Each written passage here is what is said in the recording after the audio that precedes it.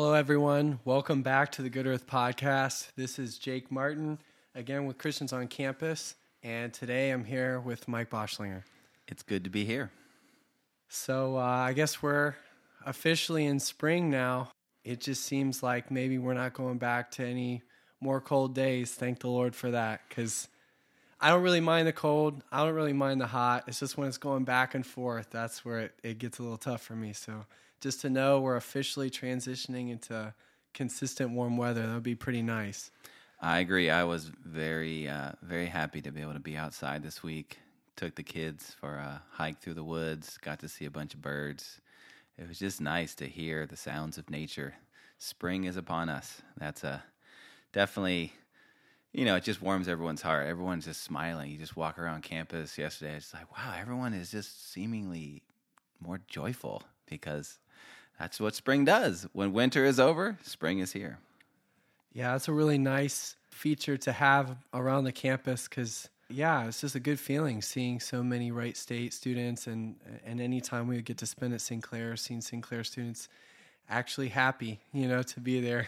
So earlier this week, we touched two aspects of who Christ is as prophesied by the Old Testament. We touched on him being the prophet of God to speak the words of God, and Moses referred to him that there would be one raised up from among the children of Israel, right, who would be like Moses and who everyone would listen to. This was the Lord Jesus, and he also was prophesied as the king, who, because some of the Jews, the scribes, the Pharisees, they didn't realize that there were different aspects to who he is as the king.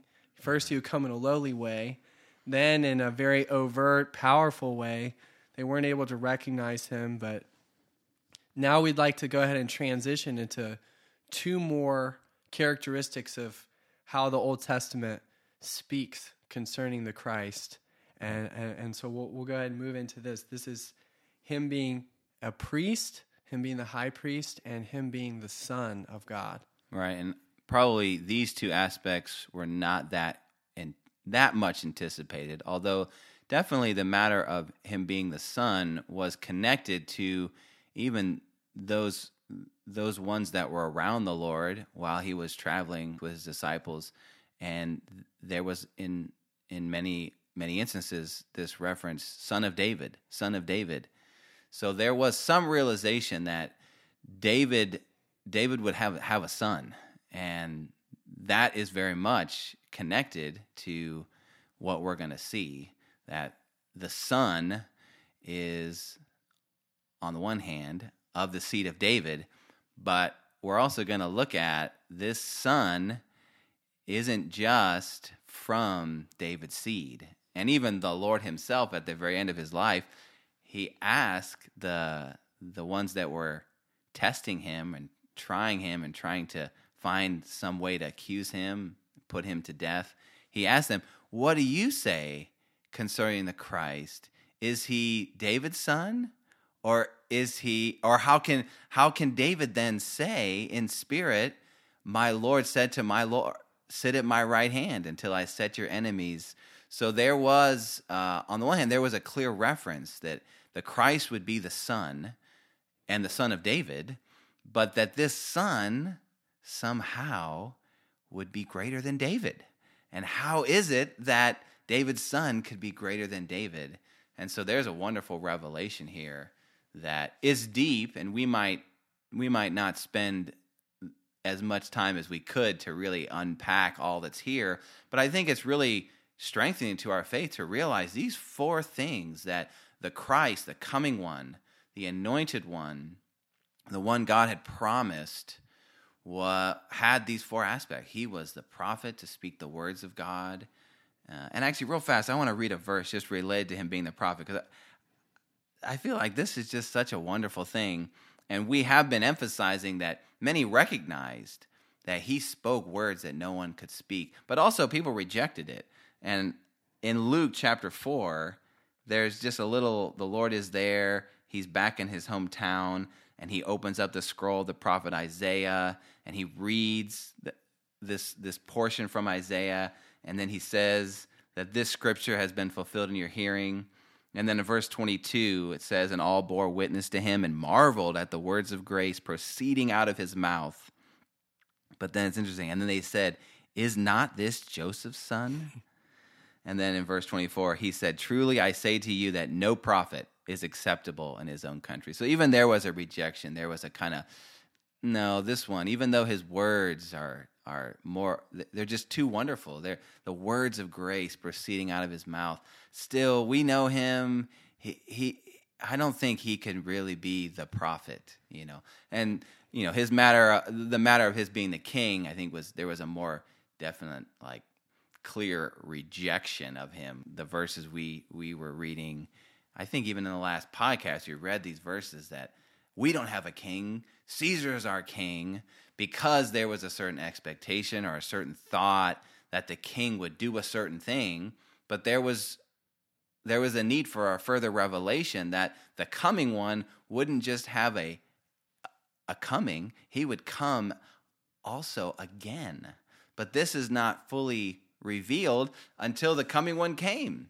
And the Lord was there even helping his disciples to realize he was going to come again. Of course, this wasn't until the very end of his life, right, after he had died and resurrected, but he was there in resurrection saying, even the angels helped the disciples. Hey, why are you looking into heaven? Don't worry. You need to go follow the Lord's word, the Lord's charge. Go into Jerusalem and even await the promise of the Spirit. You will behold him coming in the same way. He will come again. And so as we now have this revelation of the Lord's two comings, we are clear regarding all the prophecies of him being the king and the king. And now, as we're going to get into the son and the priest, it's just so wonderful how the Lord was the son. And as the son, it's very much intimately connected to his being the king, because as the son, he did have a lineage. He was of the house of David. And as even Romans 1 says, he came according to the seed of David. He was of the seed of David. But let's look at these verses, because there's some mystery that is kind of there that is opening up. This person, the coming one, he wasn't just human, but he was human and divine. Of course, we know as believers that because we're clear regarding the divine Trinity, that our God is triune. He is Father, Son, Holy Spirit, 3 in 1, 1 in 3. So we have this clear utterance. And we know in his coming, he was the only begotten. John 3:16, God so loved the world that he sent his only begotten Son into the world. Okay, that was a clear revelation that was brought to us in the Gospels. But this one, how do we understand, to go back to the question the Lord asked the Pharisees and the Sadducees, how does David in spirit call him Lord? Isn't the Christ the son of David? Okay, so you want to read the verses to us in the Old Testament? Yeah, so in 2 Samuel 7, we have a prophecy that God spoke to David concerning his physical son, Solomon, but also all throughout the Bible, we have to learn this principle that God will fulfill something literally, and with that same literal fulfillment, he also has a prophetic implication. And so with these verses, 2 Samuel 7, 13, and 14, we see this principle here. It is he who will build a house for my name. So this is referring to Solomon building the temple physically for God. And I will establish the throne of his kingdom forever. I will be his father, and he will be my son. If he commits iniquity, I will chasten him with the rod of men and with the stripes of the sons of men. So there's parts here that can't apply to Solomon. Solomon's kingdom can't last forever. Solomon will pass away, and he did. He did pass away. So this part cannot apply to him. And some parts of this cannot apply to the Lord Jesus, because the Lord Jesus didn't, well, he was, I guess you could say he was chastened with the rod of men and the stripes of the sons of men in the sense that he had to undergo a lot of suffering in the hands of sinners, but he didn't need to be disciplined the way that Solomon needed to be disciplined. The Lord never had any sin to be disciplined for. He just had to undergo a lot of suffering to fulfill the will of God. But in any case, the point here is that God told David, I know you want to build me a house. I know you care to build up the temple because you love me. But you don't get to make that decision. I am God, and I will not use you to build the temple. I will use your son. But then, prophetically speaking, looking forward, the one who builds the house of God in the New Testament, who is that? It's the Lord Jesus. Right. He said in Matthew 16:18, upon the revelation that you saw, Peter, that I am the Christ, the Son of the living God, upon this revelation, I will build my church. The church, as Paul said to Timothy, is the house of the living God, the pillar and base of the truth. So the Lord today is building the temple. He's the real fulfillment of these verses in 2 Samuel. But as the one building the house, who is he? He's the Son. Verse 14, 2 Samuel 7. I will be his father, and he will be my son. It's the Son who is building the house of God today. And sadly, like you were saying, Michael, it's not that easy to see this aspect in the verses in the Pharisees. It was for this very truth that probably it made them the angriest, that he would call himself the Son of God. And as John 5:18 says, to call himself the Son of God is even to call himself God. John 5:18, because of this, therefore, the Jews sought all the more to kill him, because he not only broke the Sabbath, but also called God his own Father, making himself equal with God. Wow. This infuriated the scribes and the Pharisees enough to make them want to kill him, but this causes us to love him so much because he's a wonderful person. He's of the seed of David. He is a real, genuine man, but he's also the Son of God, even God himself. I really like that you brought us to the matter of, as the Son, he's building God's house. And this is why we need to see that for him to be qualified to build God's house, which we know from the New Testament is the spiritual house, he needs to be both divine and human. So he needs to have God as his father. Solomon's father was David. But the Lord Jesus, he was the Son of God. And so God was his father. He possessed both the divine and human life and nature. And as such, he is qualified to build God's house. And so this brings us, I think, to Matthew 16, where you have the first declaration or acknowledgement of this aspect that Jesus, he is the Christ, the Son of the living God.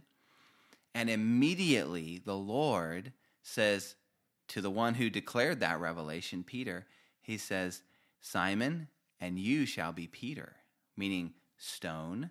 And upon this rock, which is himself as the one who is being revealed as the Son of the living God, upon this rock, I will build my church. So it is so important for us to own the Christ as the Son of the living God.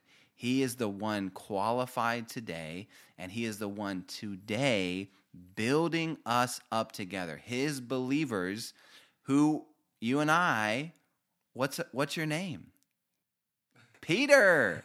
What's my name? Peter. Yeah. When we got saved, when we met the Lord, like 1 Peter tells us, we came to him as the living one, the living stone. And he made us living stones. We now became material part of God's building today.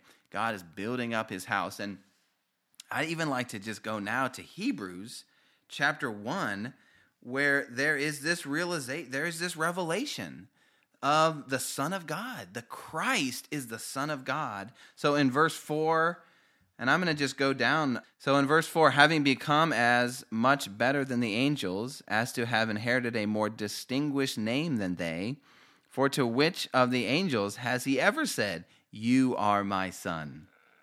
This day have I begotten you. And again, I will be a father to him, and he will be a son to me.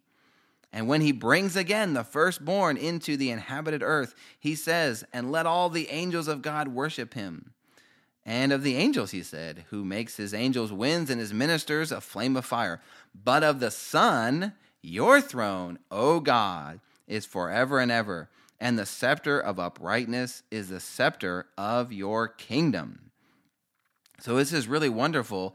Paul is bringing us to really realize the Lord's worth, that Jesus is the Christ, and as the Christ, he is the Son of God, so he is more distinguished. We should regard him higher than the angels. And why should we regard him higher than the angels? Because he's the one he is over the house of God. So we all are the house of God, but he, as the Son, is commissioned and responsible to build up God's house, whose house we are. So praise the Lord. Today we can own him. We can own the Christ as the Son and not be like the Jews and getting offended at his speaking regarding who he was. But we have the revelation. The Father who is in the heavens, he delights to reveal to man his Son. And he likes man to see the Son, to hear the Son, because it is the Son who is building up his habitation, his house today. Oh, I'm so happy to be under the sun. So happy to love the Son, to see the Son, and to cooperate with the Son. I'm really glad, like where we started from this little part when you began speaking, you started with Matthew 16:18. And I think with that verse, I always think of the building up of the church and then Christ, like he's the Christ. But Peter doesn't just say the Christ. He says the Christ, the Son of the living God. And it's so good you making that connection, just that as the Son, this is the one building the house of God.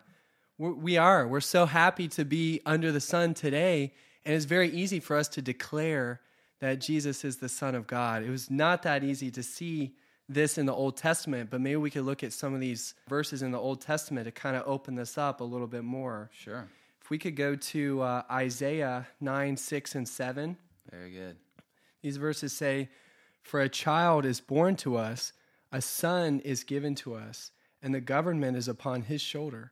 And his name will be called Wonderful Counselor, Mighty God, Eternal Father, Prince of Peace. To the increase of his government and to his peace there is no end." And here it is, upon the throne of David.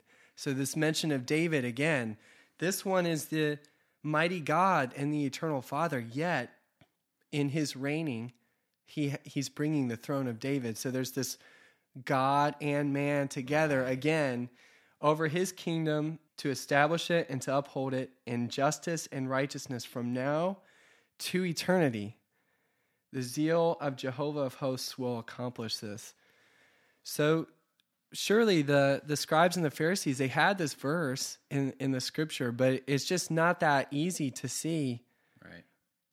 the revelation here. That even for us today, we say, okay, I know God is God the Father, God the Son, and God the Spirit. Yeah. Very distinct. And he is distinct. God is three, yet he's one. He is distinct as three, yet not separate as one. But this verse is so interesting. The Son is given to us. His name will be called Mighty God, Eternal Father, Prince of Peace. Right. You know, I think it's also helpful to realize that when Christ came, he was clearly identified as a man. You know, no one saw Jesus and just said, "Behold, the only begotten Son of God." No, he was a man because he had been born of the Virgin. and he was raised in a carpenter's home, and he had siblings, and he had an occupation. And so it was very clear he was a man. Yet, as a man, he was speaking words that people had never heard. And even as a man in his origin, there were things that were spoken regarding him that would be his fulfilling the prophecy of the king. The king is coming. But also, we needed to, and we meaning mankind, we needed to identify this man is the Son of God. And so, it's interesting. In the Lord's ministry, when he would encounter the demons and the evil spirits, they would quickly confess, "You are the Holy One." And he would tell them, "Be quiet." Because they were spiritual beings. They realized who he was. But they needed actually to realize he was a man. And as a man, he was going to defeat them. And so even though Satan would come to tempt the Lord after his baptism in the way to always try to get him to take his stance or his position as the Son of God with his divinity. But the Lord always responded as a man. It's not good for man to live only by bread alone, but by the words of God. The Lord never, in relation to Satan, the demons, he always remained in this position of a man. But in his seeking to be known by man, he needed them to realize this man is God. He's the Son of God. He's the one with divinity. He's the God-man. God with us, Emmanuel. And we need to boldly declare Jesus is the Son of God. And this is too wonderful, because now in his death and resurrection, as the Son of God, he didn't just cast off his humanity. Actually, he's still the Son of Man, and we need to own him as both the Son of God and the Son of Man, because as a man, he fully defeated the enemy. He fully conquered all the rebellious evil that was trying to overthrow God's rule, God's will on the earth. But as the Son of God, he can impart God's life into us. He can regenerate us. He can save us. And he can bring us into God's kingdom to build up God's habitation, which is absolutely a matter of life. It's not yet an outward manifested kingdom. Today, it's the reality of the kingdom. It's the reality of the life of God being sown into us, even so that we would be also the sons of God, born of God, with the life of God, yet also with the human life. The same as our Lord. He's the firstborn. He's our elder brother, and we are his many brothers who are following him, who are being even led by him into glory, so that God would be able to manifest his kingdom, manifest his glory over the whole earth. I love you bringing out this truth, just that we have been made the sons of God, just like the Lord Jesus. We'll never be the only begotten. Only the Lord Jesus can be the only begotten Son of God in the Godhead. But Hebrews mentioned it, the firstborn. This is also mentioned in Romans, that he's the firstborn among many brothers. This truth, you see this again and again in the New Testament, that God, because he has both these natures, he is a real man of the seed of David, and he is the very God himself. Then he can be touched with the feeling of our weaknesses. He could bear the sins of the world. He could be the Lamb of God as this man. And then also as God, he then can impart his life into us. He can make us the sons of God. He can make us the reality of his kingdom until he comes later. I think this is just marvelous because it shows us the importance of him having both these natures, the divine nature as God and the human nature as man. He's of the seed of David, but he is the Son of God. And even this constitutes him as able to be another title that we see in the Old Testament, that he's the priest. Yeah. He's a high priest, not according to the order of Aaron, not like a Levitical priest to make sacrifices for themselves first and then for the sins of the people again and again and again. But he offered himself once for all in the blood of an eternal covenant. He's according to the order of Melchizedek, as we see in Genesis. But maybe we could start to talk about this aspect of Christ. I like this. Now we're making this turn to this final of the 4 points. Christ is the priest. He's the high priest of God. And as the priest, he is according to the order of Melchizedek. And Melchizedek is a kind of mysterious person. He only shows up in one place, and that's in Genesis, where we have the record of Abraham, and Abraham gets news that because of some international warfare between 5 kings and 4 kings, his nephew Lot has gotten captured and carried off as spoil, the spoils of war. And Abraham can't stand with that. He can't stand with his nephew being carried off by the enemy. And so he rises up with a few 318 or something men, and he pursues after the 4 kings, and he actually defeats them, and he even takes back all the spoil. And as Abraham with his men and all the spoil are returning, there's this one meets them, Melchizedek, priest of the Most High God, the king of Salem, and he ministers to Abraham. He comes forth to minister the bread and the wine, and Abraham offers 1/10 of all that he had gained. And this person has there's no other place to find any information about him, yet he is designated quite something. And then you have this second reference in Psalm 110 that the Christ would be a priest forever according to the order of Melchizedek. But then the book of Hebrews really develops this. And if we didn't have Hebrews, I don't know what we could say. Right. But Hebrews really brings out, and praise the Lord, we have such a development of this point that we could own Christ as the priest. And even we could receive his care for us as a priest, and not only as a priest according to the order of Aaron, although he wasn't according to the order of Aaron, he still, in his dying on the cross, fulfilled that priestly service to take care of sin, because Aaron's priesthood was established to offer the sacrifices so that there could at least be the covering of sin. There could still be fellowship between God and man through the offering of the animal sacrifices.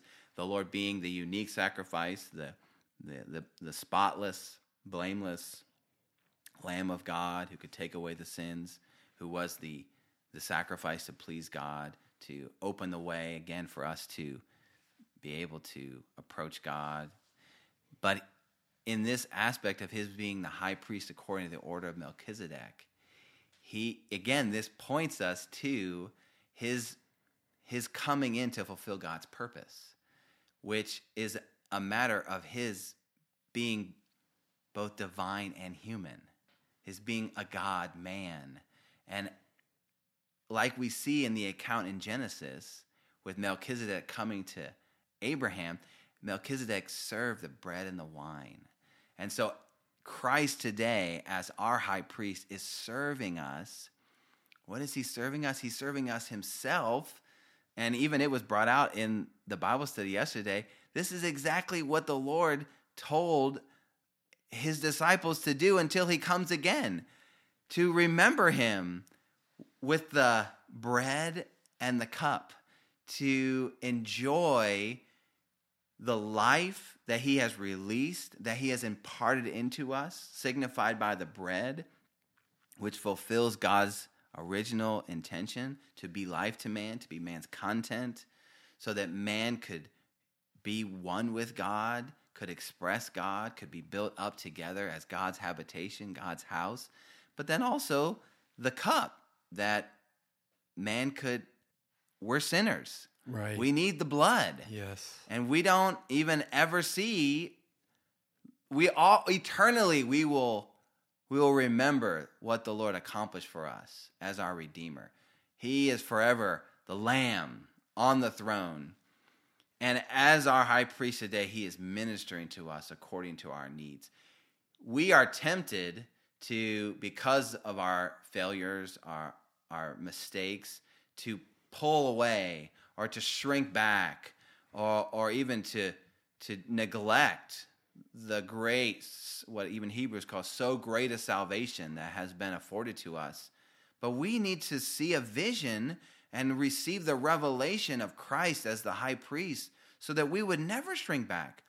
He's accomplished everything. His blood is perfect. It is able to cleanse and remove every sin.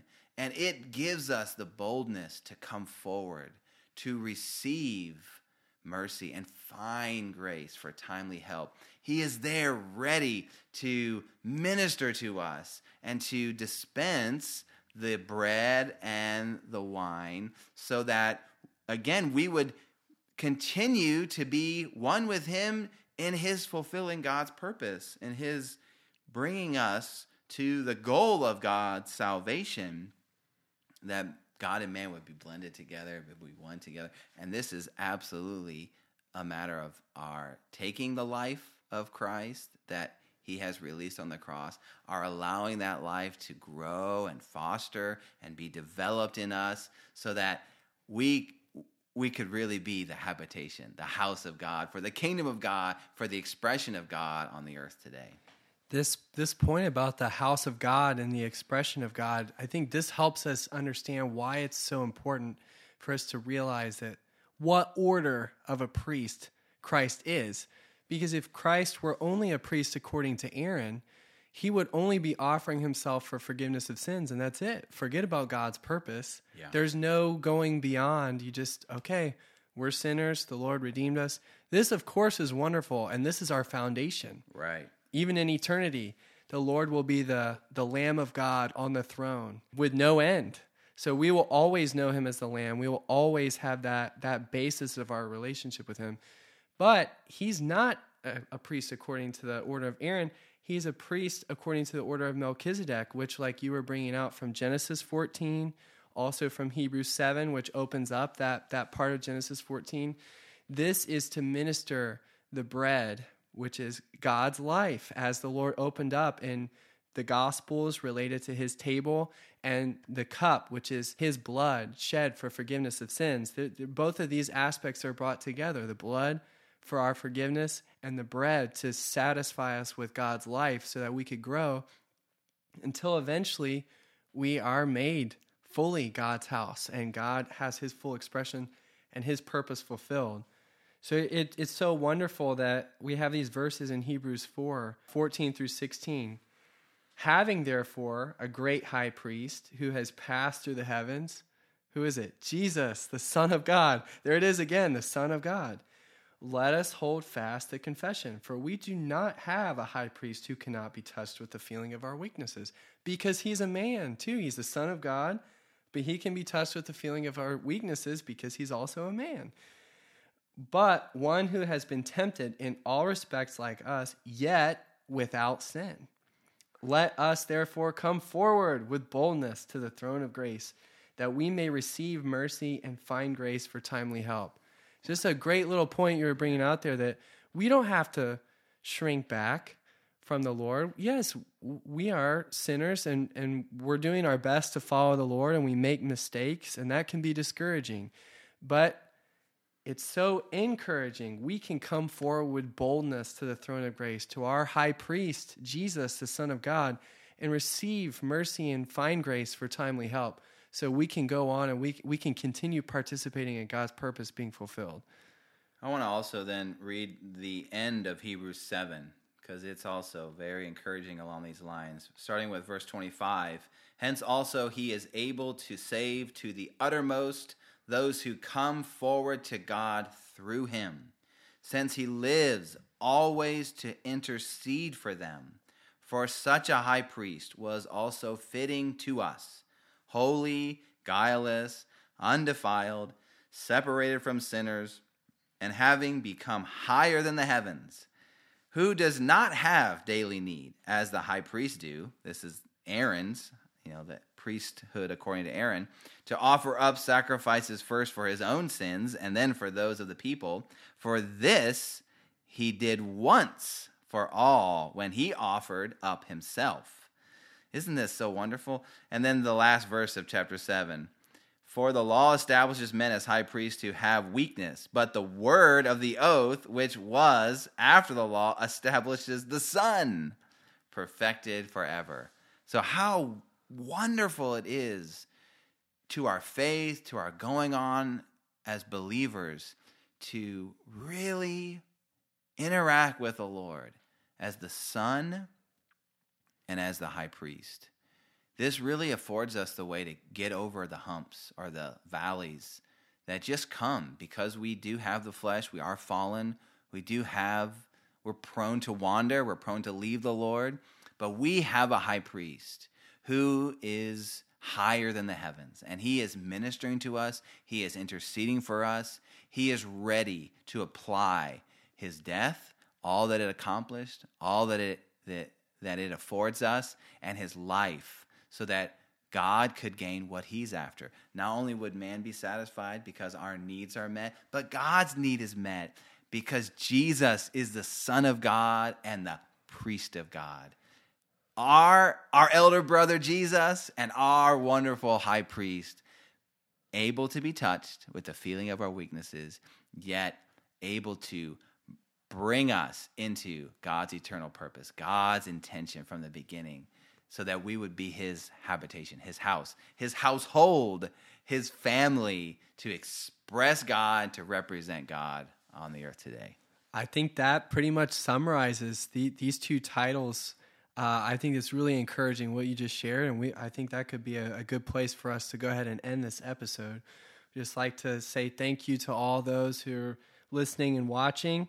And if you like what you heard and would like to hear more, please like, share, subscribe to, and review this podcast. Thank you all for joining us, and we'll see you for the next episode. Hey everyone, this is Abby. Don't forget that we have a weekly Wednesday night dinner and fellowship. We like to gather together to eat, play games, and enjoy each other's company during the school week. Check the Vine app and our GroupMe for details. See you there.